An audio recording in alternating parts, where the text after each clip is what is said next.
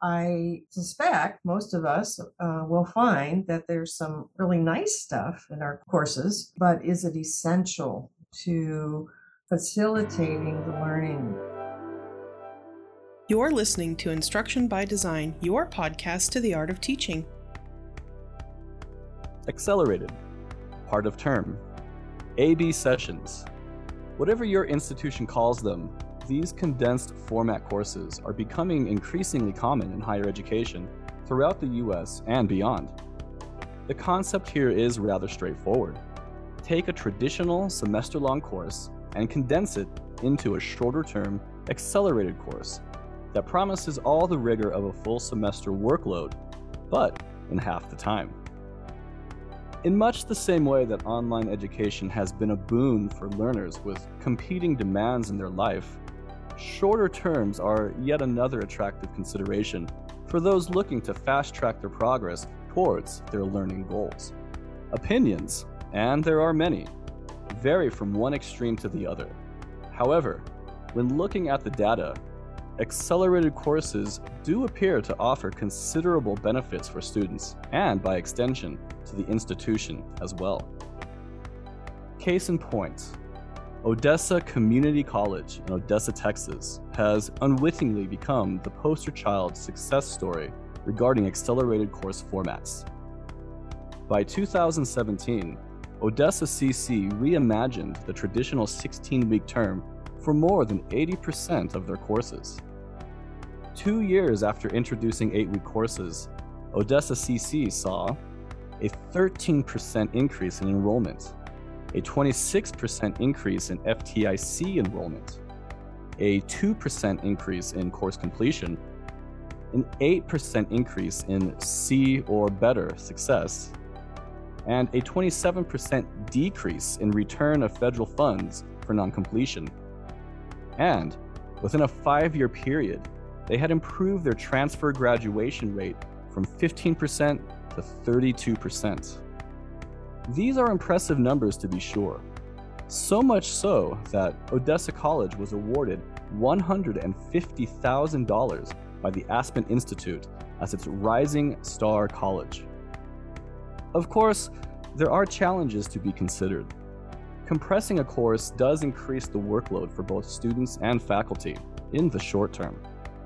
Students are essentially signing up for double the workload per week, which can be especially daunting for incoming students who have yet to develop time management skills.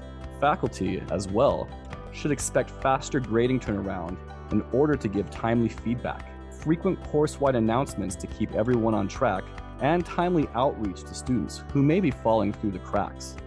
Again, though, this is short-term.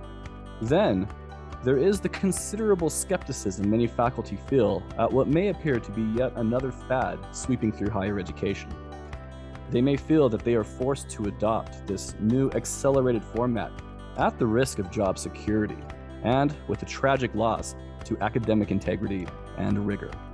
There are a lot of possible questions to dive into here, such as how can colleges incentivize faculty to convert their courses into a new format? What kind of professional development is needed to support faculty in gaining the conceptual knowledge needed to convert and facilitate accelerated courses? And how can academic advisors be ready to guide students through condensed programs while taking precautions to help them avoid burnout? These are all great questions. However, we're a panel of instructional designers, after all, and therefore this episode will focus on the practical aspects of condensing a course, such as what can faculty expect when facilitating a short-term course? Can academic rigor be maintained regardless of semester length? Is it possible to create a community of learning in such a short period of time? These topics and more will be discussed, but first, welcome to this episode of Instruction by Design, your podcast to the art of teaching. My name is Aaron Kraft, Senior Instructional Designer from ASU's Edson College of Nursing and Health Innovation. Joining me today are my colleagues, Jeanette Senecal, Celia Katraitiwa, and we have a special guest joining us today, I am so excited to be amongst this great team and a part of today's podcast. My name is Dr. Karen Sayward, and I'm a clinical professor here at Edson College of Nursing and Health Innovation at Arizona State University. Thank you, Karen. So, Jeanette and Celia, can you tell us a little bit about your experiences with accelerated course formats? So I'm actually going to go from the student perspective of the accelerated course. My master's program was all 8-week sessions.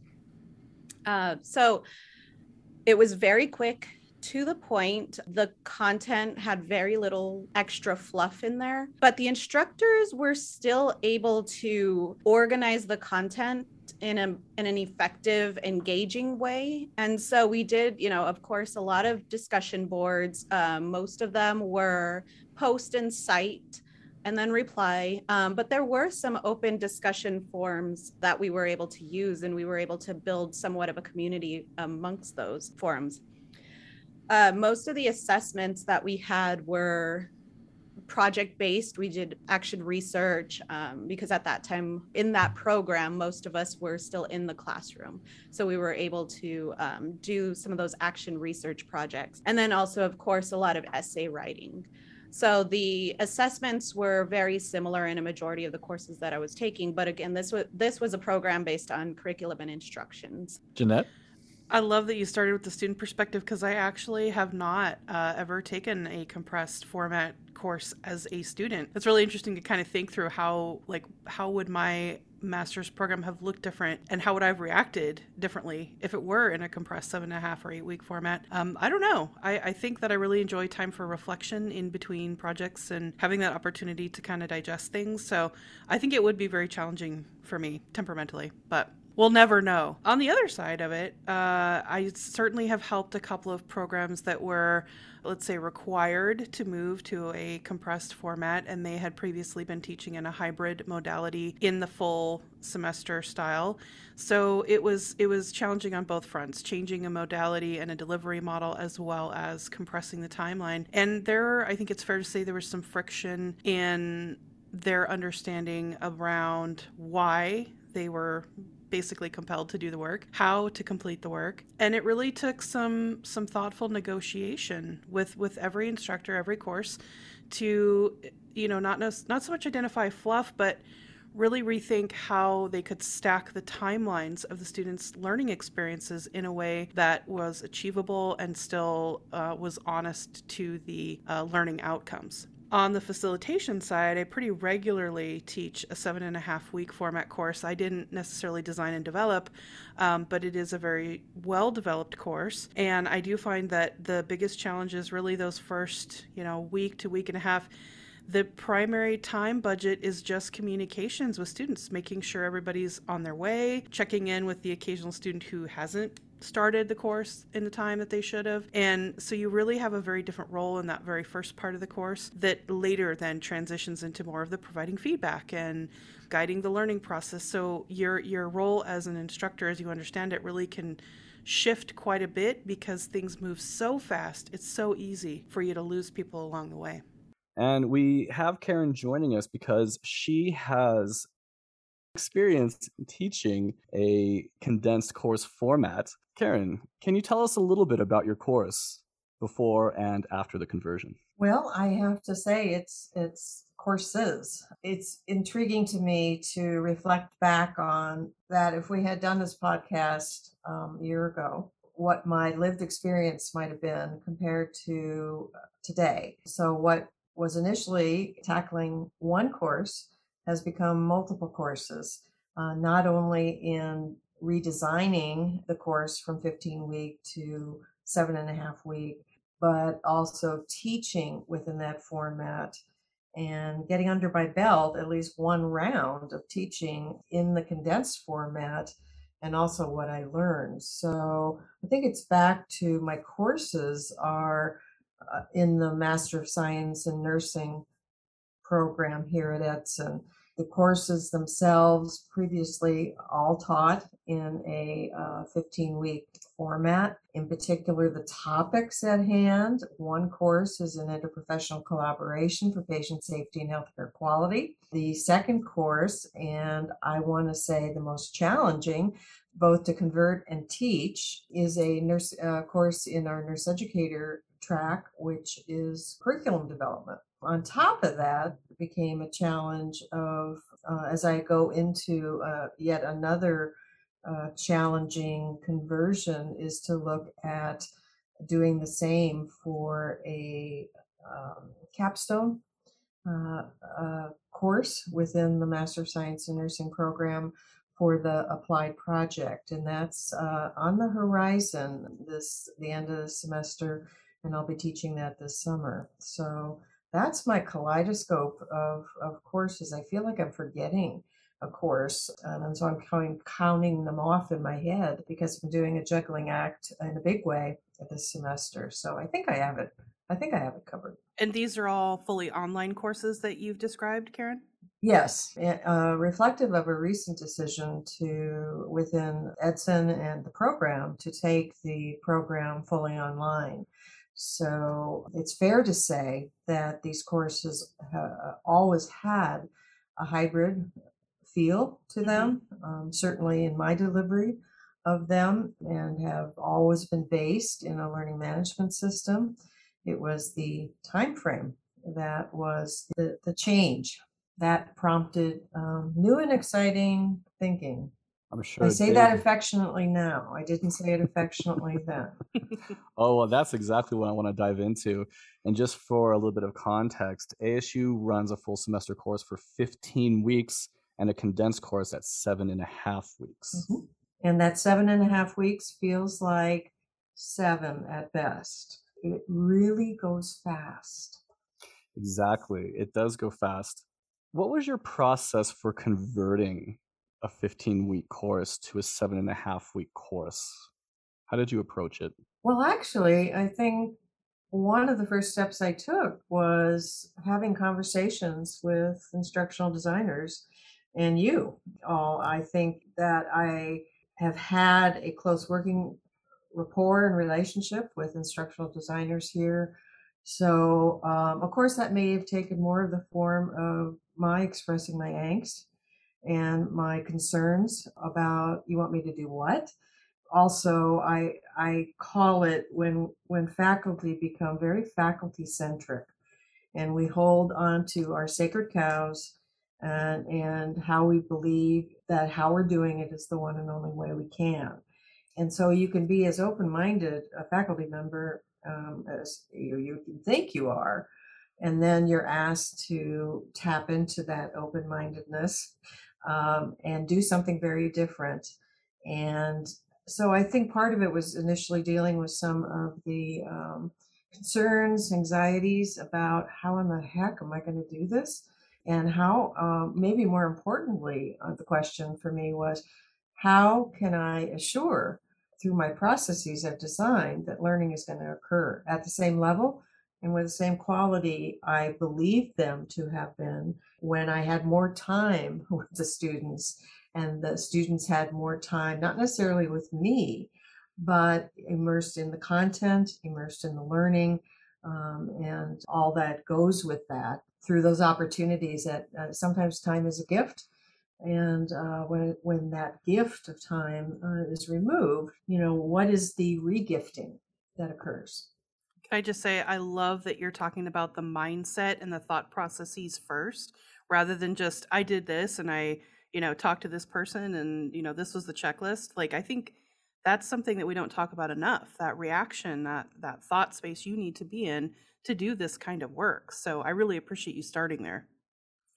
Well, thank you, Jeanette. I think it comes out, the genesis of it is often when I'm asked, especially teaching in the nurse educator program, what my philosophy of teaching is. And from the onset of my academic career has been one of presence, engagement, interaction, availability, relationship. And so those words are always swimming around in my head in terms of part of this was how will I create that reciprocal presence, reciprocal relationship, reciprocal engagement, and all the things that I listed, because it's not just me engaging with the students, it's the students engaging with me and the course, the living course. And that's how I view it. Were you comfortable at where you were at with your full length semester course, with your 15-week course, in terms of your presence, in terms of the reciprocal engagement? Do you feel like you had achieved what you wanted to there before you converted? Well, the that's a really good question, Aaron, because I think part of it is I've been teaching the interprofessional collaboration course for a while, so that I felt pretty much in the groove, with that. It was a little different experience with the nursing curriculum course because it was new. It was as a new course to come on my teaching load. I have been wanting to teach it, for a long time, and so it was truly something I was looking forward to. But I didn't have as much experience behind me. So not only was I had already experienced with the nursing curriculum course, taking a course as it had been taught and doing some redesign and work prior to my teaching it. So it in and of itself had been in a pipeline of reformulation, redesign, and all of that. So I was getting into the rhythm of that course. I think what it part of what it was, and the thought that came to mind when you asked that, Aaron, was that lovely tool that we've all come to love, Zoom, and the ability to connect with our learners through the Zoom environment and to create synchronous opportunities to engage, have relationship, interact, be available, have a presence with our students, not in a steady dose that is normally accompanies seeing students in the classroom, when you're every week, but frequently enough to feel that I see you and they see me. It was as if that arm got tied behind my back, and not in a painful way, but one of the tools I had grown comfortable with in my toolkit, I felt it was taken off the shelf for me. So the question was, how am I going to accomplish all those facets, not just in the curriculum course, but the feel of the course, the art of the course? How was I going to approach that in a different way without using that tool? Yeah, that's curious because this is from what I can tell, a very common story is that you're going about your business, everything seems okay, you're plodding away at your workload, and then you were asked, you were told, you were voluntold that you were going to teach a 7.5 week format. Mhm. It was, a programmatic decision, and so it goes. The direction that the college was taking, programs were taking, not only the online environment, but also in looking at those aspects that you brought up earlier in terms of bringing in students, increasing enrollment. It certainly, for example, has changed who my learners are, where Has it they live. really? Currently, I have a student in Alaska, another in South Carolina, another in Michigan. It has opened up an avenue for a diversity of learners geographically that we didn't have before. I get the direction higher education is going in terms of strategies to reach the diverse learner, the geographically dispersed learner, and so part of it is, once again, I think, challenging oneself as a faculty member, as an educator, to not be so educator centric in terms of these are my biases, these are my preferences, this is the way I think it needs to happen. I can't teach in any other way, and you have to find a willingness within self to set that aside. That gremlin comes out. I can tell you that. That gremlin comes out to play. Through the process, and quite honestly, some of the frustrations of trying to accomplish this goal of 15 to 7.5 weeks. But it's a process. As a developmental evaluation person who believes in that, it believes in we can make anything look good on paper. We can make anything look brilliant in Canvas, and it's the test of doing it and applying it, and quite honestly, then refining it. Because in many cases, for example, that a curriculum development course in particular, that the first time I did it in 7.5 weeks, at the end of it, I said, I can't do it that way again. And I have to make yet more adjustments because I didn't reach that threshold of availability, presence, etc. So I needed to continue my effort, and I'm in that next test of delivering the course 4 weeks in of the 7.5 week course, having made some changes, and I'm living it. So, what strategies would you say you used in thinking about the content part of everything and in condensing the course? Rule of thumb for me is looking at what is being taught. We need to deliver on the learning outcomes. And so in the scope and breadth of looking at what we're saying, these are learning outcomes for this course, looking at the content and saying what is essential and what is just nice. I suspect most of us will find that there's some really nice stuff in our courses, maybe because it's a pet topic or a pet type of activity, but is it essential to facilitating the learning for the student, of the student, giving the student the learning opportunities by which they can successfully achieve those course learning outcomes in 7.5 weeks. And so it is, I think some of it is a weeding process of what can't possibly be taken out and what can be taken out in the course, and the learners and you as a faculty will survive. It's very common that these condensed formats, when they're converted from a full-length semester to, say, a half semester, that noise, quote unquote, needs to be reduced.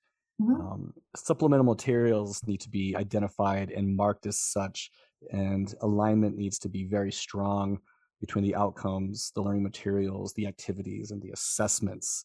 That needs to be tighter than ever, whereas might have a little more leeway in a 15-week course. That's what it sounds like you're saying, that you had to basically look at everything again, decide what was noise, and parse that out. Yeah, turn down the noise, turn down the volume of that. I think we can make 15-week courses into year-long courses. I mean, if we wanted to. Go the other way. It's where we think that saying that goes, I'm learning in my academic writing and other arenas of academic life that more isn't better, necessarily better. And so can less be more if it's based on how it comes together in its say lesser quality form, but it gets at process and how you structure. And so that is, one of the strategies. I'm a creature of alignment. My mind, my mental process is one looking at whatever content that I'm being asked to look at in course design and making sure that I can make those connections. Now, it's not possible within the podcast to share, how I actualize that in my courses, but I also make that really evident to my students, and that it goes into a very personal signature. I was just talking about, I'm mentoring a nurse educator student. We were talking about the way I go about course design and the use of color coding and how I can map course themes throughout the course. And I was asked by the student why I did that.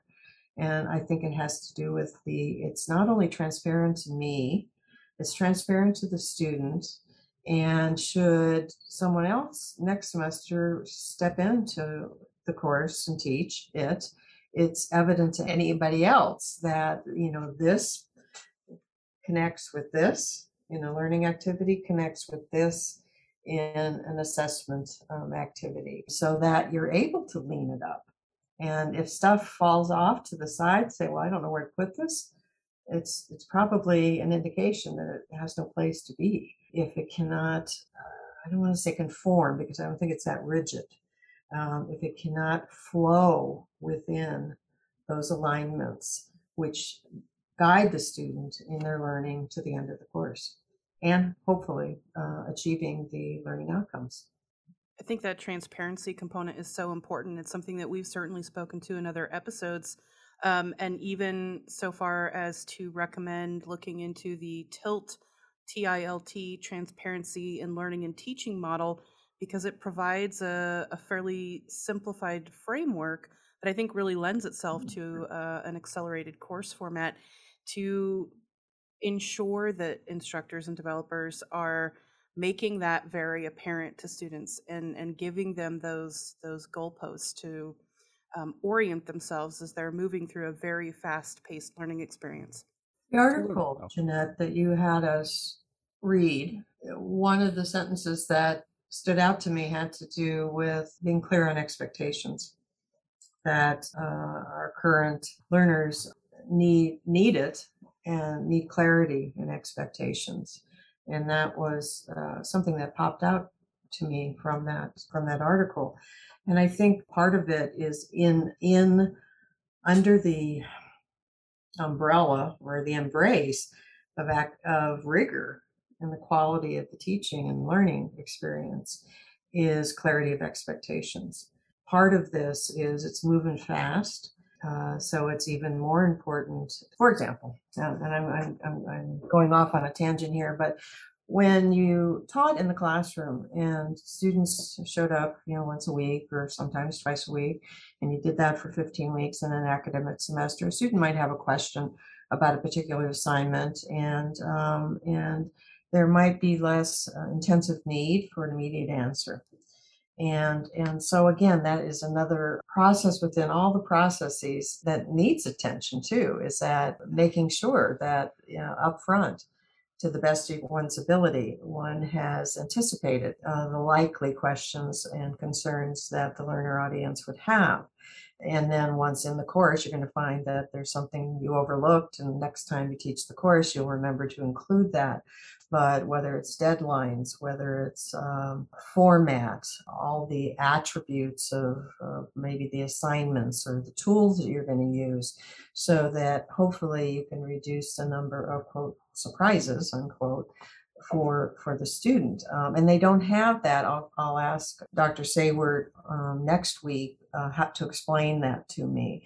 Well, that time frame, again, of 7.5 weeks introduces an immediacy of resolution of that.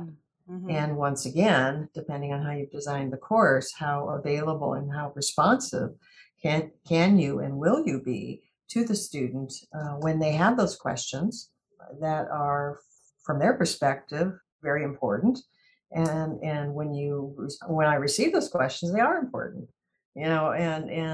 So treating all those kind of questions as important. There are so many I'm struck with in this conversation. There's so many. It's like the Russian dolls, and I use this in my teaching too. There are the lessons within the lessons, the plays within the plays, and so there's surface conversion of our courses. What I said earlier about it looks good from the outside, it looks good in the Canvas course shell, but it's really in the innards. It's in the innards, and it's in the keen work that all of you do as instructional designers, because you're looking at the innards with us and helping us, and it's been my experience, helping us with stretching our creativity to doing what at some moments feels like impossible, to making it possible and being successful. Earlier when we first started the conversation, you mentioned that it goes quickly. The 8-week courses, the 7.5-week courses go very quickly. And now you're talking about having clarity of expectation, reducing surprises. And to me, what this, how I would say it is reducing barriers to access of educational materials to learning. When you're course designing a condensed course, there can be no surprises, as few barriers as possible, because you don't want the students to focus on trying to access the material or have these questions that they can't get answered. You want them to be able to hit the ground running. Yeah, and be in the material. Celia, you had asked, other strategies, one that is different and new for me, and it focuses on the nursing curriculum development course, was the course I was the most concerned about. It related to one of the assignments. Assignment still sticks, it's still in place, but it is the assignment has to do with developing a curriculum development project, which has many components and is part of the application of learning and assessment of learning, what the course is about. Anyone that's done curriculum development knows that it doesn't happen at the speed of light. And so a reframing strategy from one of what might one be able to do in a 15-week period of time, where you have a lot more time for reflection and massaging and playing around with this curriculum design, and what can you accomplish in 7.5 weeks.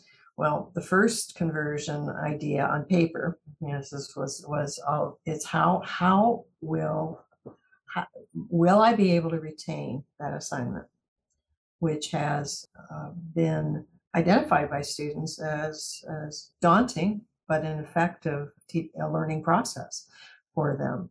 And what of that project can be accomplished in 7.5 weeks. First time teaching the course, I certainly made the students aware that this project was on the horizon. However, during that semester, I didn't engage the students in actually working on it till halfway through the course. And when we talk halfway through the course, we're talking about 3.5 weeks. Mm-hmm. And so it was quite a ride. Week 4, 5, and 6, 7, were quite a ride. Even though I had used a strategy by making available an asynchronous collaboration space for each student privately with me. We each had our folder in Google Drive. And so I had a collaboration space within which to work with a student. And if they were writing at 2 in the morning, and if I were reviewing at 4 in the morning, it honored the online tradition of not requiring synchronous connection, but it gave me an opportunity to extend myself in an instructional way so that I could do coaching. And again, back to honoring my desire for presence and engagement and relationship and interaction.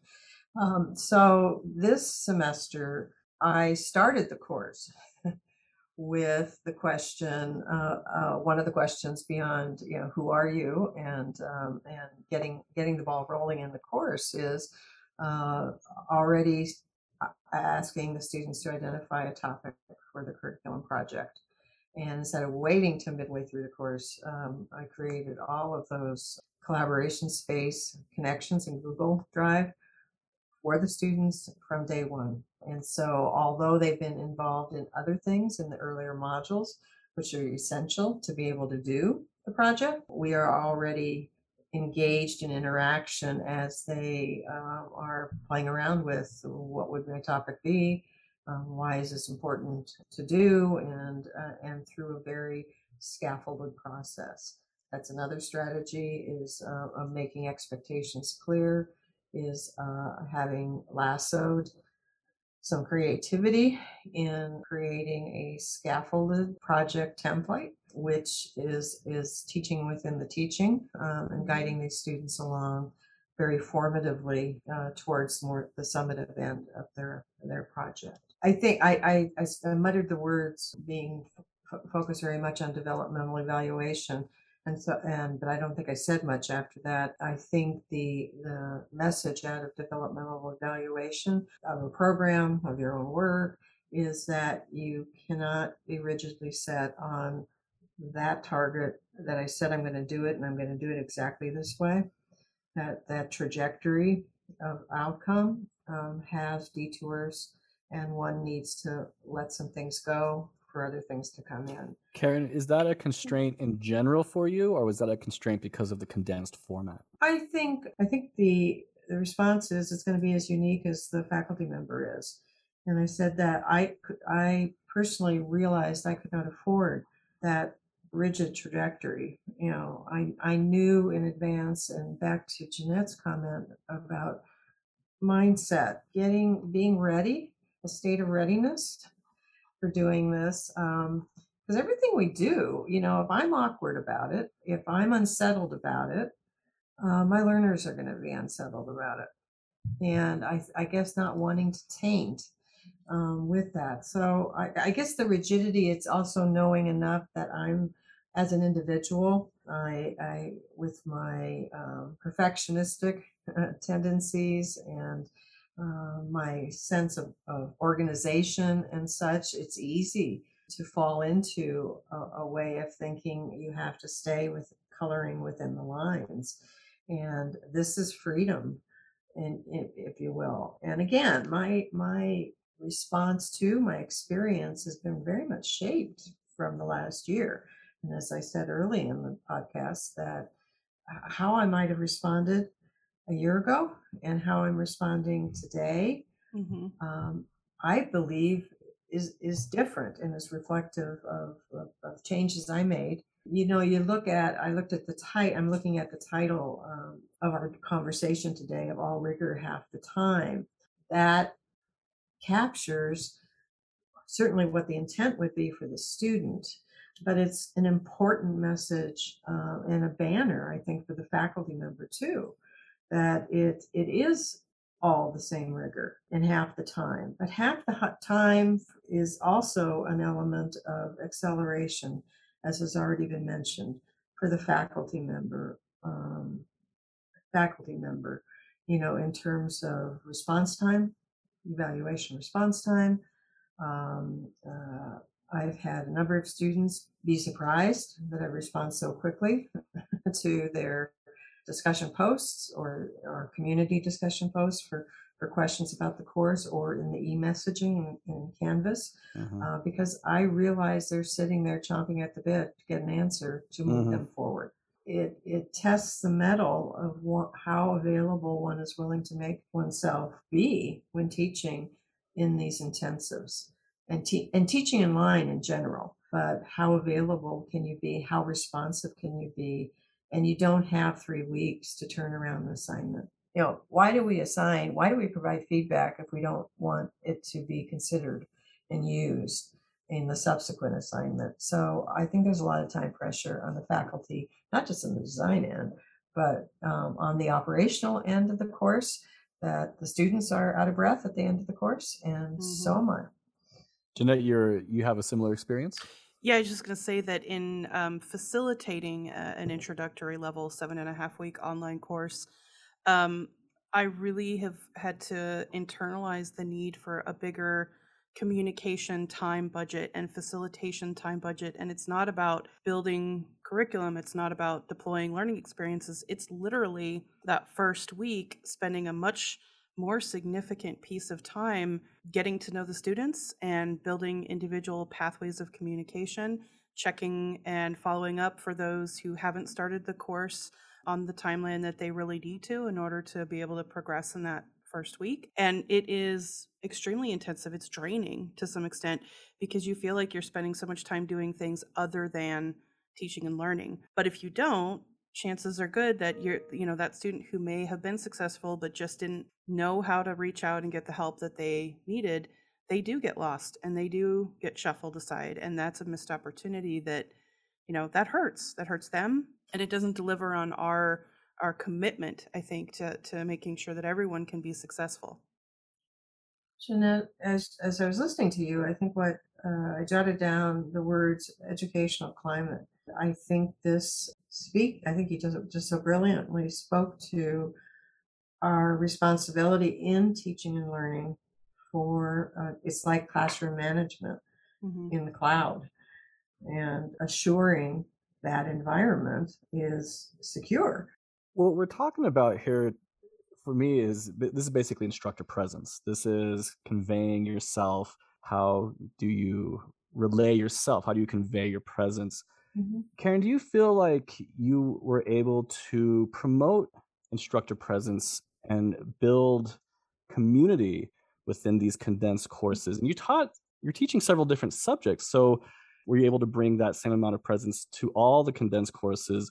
Or do you find that some subject matters aren't quite as good a fit as others? Well, I'm really having this moment of thinking that we're talking about doing this 7.5 week teaching, and I'm very focused on my values in teaching and my philosophy of teaching as instructional designers. You are likely working with faculty that have an assortment and different approaches to teaching.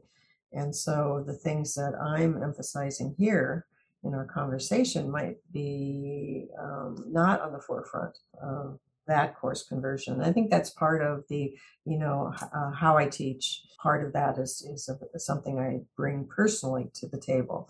Now, to your question, Aaron, and then I'd love to hear from all of you on what I threw out there, is that the nature of my content. I teach a course on interprofessional collaboration, and I cannot imagine teaching a course that emphasizes collaboration without collaborating. And it's not just collaborating with me. I have to create opportunity for collaboration amongst the learners so that to the best of our ability, we can create some sense of learning community. And the richness in that exchange and my facilitating it is important. In the curriculum development content, I'm not teaching math. I'm teaching about a process that doesn't happen in isolation from conversation with other educators. Or if it does, we talk about the downside of siloing one's work when developing a curriculum, which essentially belongs to the faculty. So, how do I replicate what is a dynamic, interactive, iterative process without trying to or finding a way to give a flavor of that. Certainly not the intensity of it, but to provide a flavor for it within the course. So I think given the content I teach, I think it's critically important. Would there be another topic I might teach where I may feel differently about that? I guess that's anything's possible. That's quite an accomplishment, though, from the many faculty that I've spoken to about having to convert their courses. I think one of the biggest concerns they have generally is that they cannot build community in such a short time. So can I turn the tables and ask the three of you, how do you deal with the kaleidoscope of all of us coming to you, possibly in a time of panic, saying, I need to convert this course from 15 weeks to 7.5 weeks. Can you help me? Can I throw in a little plug really quick on what you just touched on as far as the learning tools and your implementation of them? I feel like that in itself is one of the strategies that you used in being very cognizant of what type of tool you're using and how it will benefit the course, benefit you, versus just throwing all these tools because they look pretty. So I just wanted to kind of point that out that, that's one of the other pieces is being very mindful of every element that you add to these condensed courses to make sure that they are going to be effective and essential in themselves. Mhm. That's a good point. From my perspective, this entry into the large project of conversion, it's as you stated, going back to the learning outcomes. We hammer this over and over again. This is our world as instructional designers, but really taking a look at what is supposed to happen by the end of a learning experience and how that aligns, and then considering building out a checklist. What is feasible? What is the pacing and the rhythm look like between the materials and collaboration components that students are going to be working with up against the assessments and evaluative processes that need to occur in order to measure and capture those outcomes, and plugging it in, because really building it out into a learning management system, that is the easiest part. That's this silly, we're putting it in a place where it's accessible to students. It's not the pedagogy. It's not the development of it, really. So spend the time there. Don't worry so much about the shiny stuff and the lovely stuff until you have the rest of it worked out. And you know what? Checklists on paper with a pen and dividing up the tasks. It's really powerful and effective, I think, in any large project, just to break it down into the pieces. So Oh, yeah, for sure. I just go back to the basics: alignment, make sure your activities align, reduce the noise, because as Jessica Cole, a former colleague of ours, once said, you cannot cram it all in half the time. Things will get cut. It might just be a slight haircut, it might be a shave, but things will get cut. However, and I think what I suggest to faculty when they talk to me about condensing courses is the one thing I focus on is the one thing I think Karen is excelling at, and that's student communication. Learn your communication tools in Canvas. Well, we use Canvas here at ASU, but whatever LMS you're using, whatever platform you're using, understand your communication tools, and you need to communicate regularly. Send an announcement at the beginning of the week, send another one at the end of the week. Reach out to students who are falling through the cracks by day 2, maybe no longer than day 3, and yeah. understand how you can create a relationship via the digital platform. Because even if the course is automated, say it's a math course, and you just have the tests open up on a certain day and they close on a certain day, and everything is it's already automated, the students are going to have a lot of anxiety. They already have a lot of anxiety coming into an online course, and then they're going to have even more anxiety because it's a condensed format. If you can communicate, let them know that you're a real person, that they can reach you when they need you, if you can convey that presence and that immediacy, then you're going to reduce a lot of the anxiety, and the rest of it you'll figure out along the way. That would be my take. And I would suggest that if you find yourself in the position of teaching a on-site, in-person, or hybrid compressed 7.5 or 8 week course, that's no less important, because yes, you may be seeing them once a week or every other week, but being able to facilitate the communications in between in an efficient way, using your learning management system, using your roster email, whatever, but continuing that interpersonal relationship building, it's just as important as if you're teaching a fully online course. Your comments make me think of a phrase we're probably all familiar with. It's management by walking around. And, and so, how do you translate that walking around?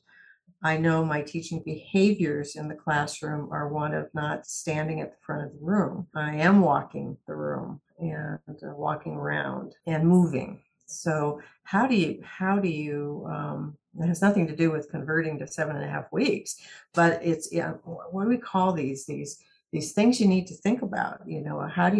How can that be present? One is making an assumption that it's meaningful to the students. So far, the test of time suggests it is, at least for my students and their response to what has been created. But how do you create that? Tools, Celia, you mentioned. So I started thinking about the first adventure in working towards creating those bridges to communication was I said I can't have synchronous Zoom. Can't have synchronous Zoom. And so what am I going to do? What's my alternative? So then it became the chat room. And I set my open office hours to chat room, and I would make sure I was there, and I would do a kind signed in, say I'm here, and I more often than not, no one would come, but then I'd sign off and said I'll be here so and so, the next time, see you next time, type thing. And then I had an interesting conversation with a colleague who mentioned that they use that same headset or mindset, but they have open office hours on Zoom. And I thought, I have to try that.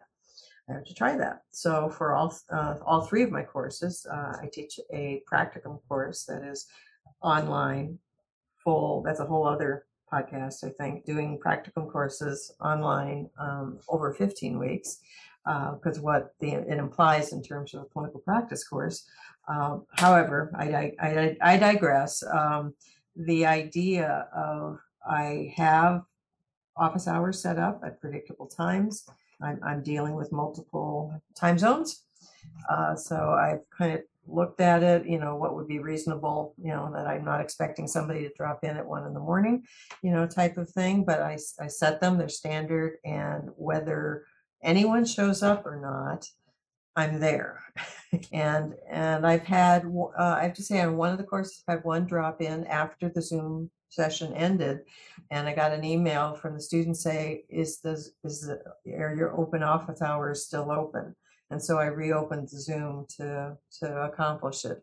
It was just for like 10 minutes after the close of the hour that I had set up. So I think, again, that's a change in tool and my comfort in using it. Something that I'm really excited about using this semester is I discovered, emojis, an emoji maker. And so I have little emojis images of me, and it does capture, in part, for those that can't see me, I wear my hair rather spiky, and it captures me in an emoji.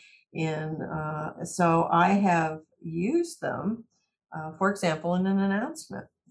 It's a replication of me, if you will, but like my welcoming emoji, there's an emoji of me saying welcome, and so I've inserted those images into my communications with students through the announcements, and that if they've done a stellar job on a discussion forum as a learning community, I have the hand clap, emoji, trying not to overdo it, but enough that it gives them a visual connection in my communication to them, that I see you, and I am here.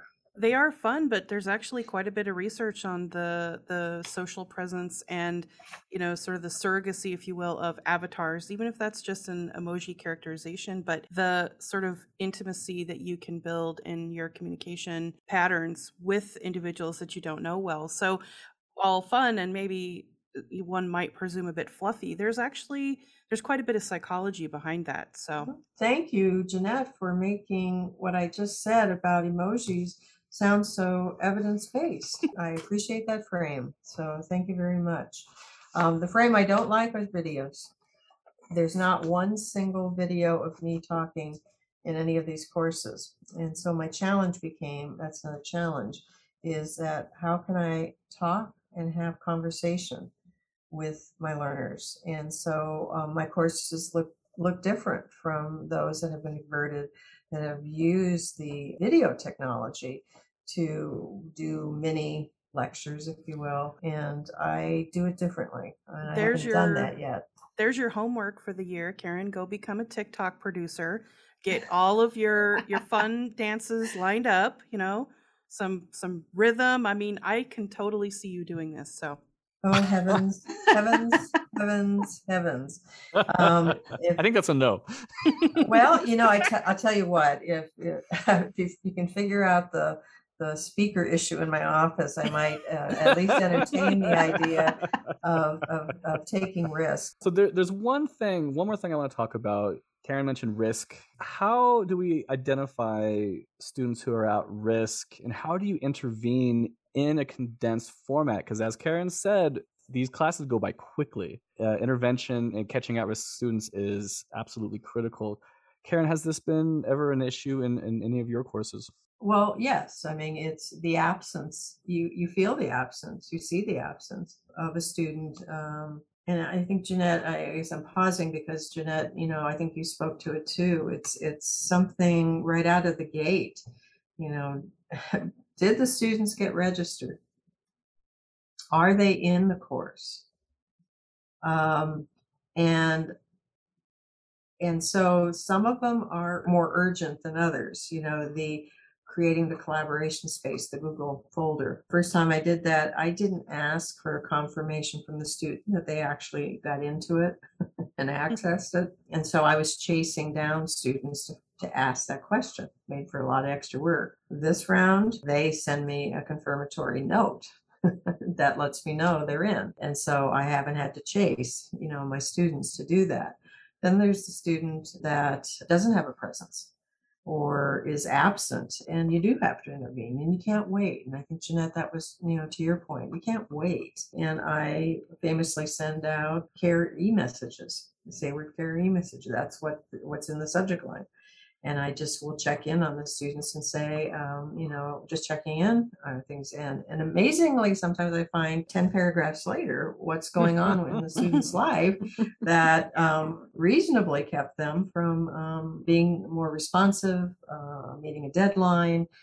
So you have to, like, you read a room, you need to read the room. It's back to reading the room in the cloud. Be able to position yourself, reduce your noise as an educator, to hear what you're seeing, the patterns, and what you're seeing from individual students, or quite honestly, the group as a whole, where there's a delay or a pause, or they really don't get this. I use a very different format for discussion forums in terms of academic reflection and writing. And when first introduced to the students, I expect they're going to stumble all over the place with it in the first. So I put extra energy into monitoring how they're doing and sending additional explanatory guidelines or explanations or examples by the second discussion board. They get it, and that's reinforced. And I use it formatively. You're talking about a hallmark of excellence in teaching. You're showing concern rather than judgment or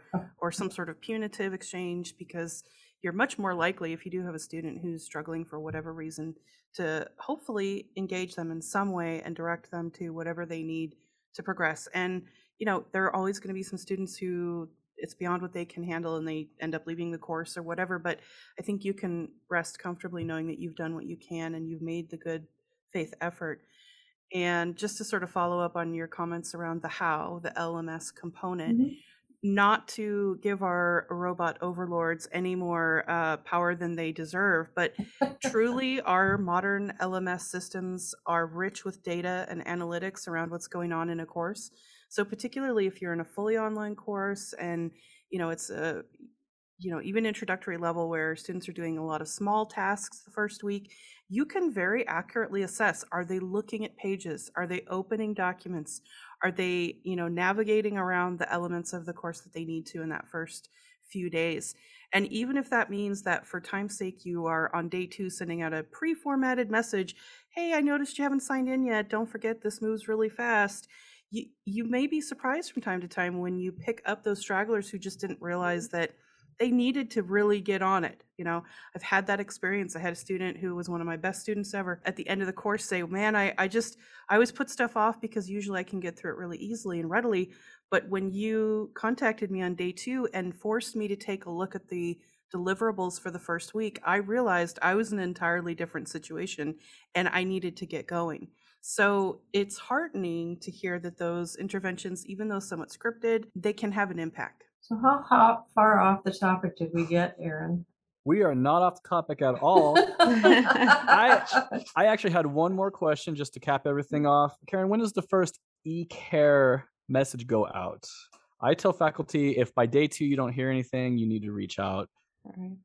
When I look at the fact that at the very beginning of the course, that I can tell from looking at just the drop-down list of students that 2 students haven't even signed in and spent any time in the course. Again, it's not a game of gotcha of I noticed you haven't signed into the course, and it's that care message might at that time for those 2 students, not everyone, but just the 2 students might be inviting you to check out the course and get curious about what we're going to be doing and ask questions.